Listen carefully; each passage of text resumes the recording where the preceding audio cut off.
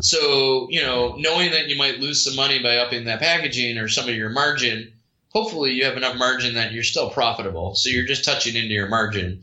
Secondly, by subtly doing it to the consumer over a period of time is one way. The other way is offer packages or bulk deals. Maybe have 3 pens and save $10 and then up the price on a single unit. And then over time, slowly remove the packages as people get comfortable with the new price points. And that's another strategy. We've seen that working with the largest clothing store in New Jersey for years. The old buy 5 suits and get, buy 1 suit, get 5 free.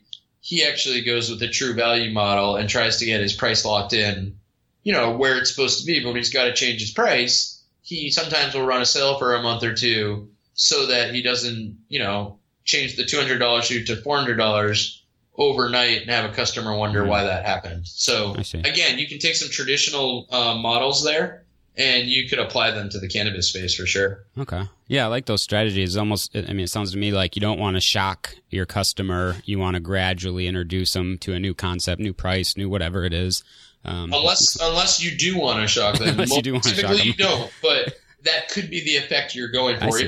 If your quality was so bad at your packaging, but your product was awesome, right? You might want that. If you were selling a pen for $25 because your packaging sucked, right, and now you want to get 40, but it's the same exact pen, it might make sense to just go for it and reinvent yourself. Right. At what point I would recommend a brand refresh because that can go hand in hand with it. Yeah. And, and again, we see this in every industry. Businesses try to do it all the time.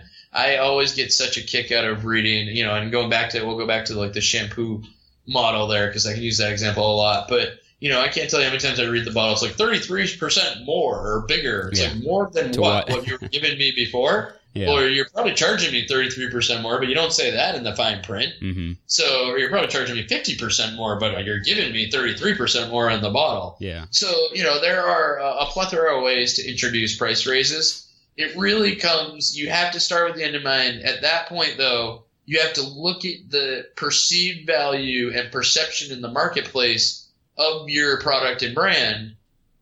If it's perceived very well, be careful.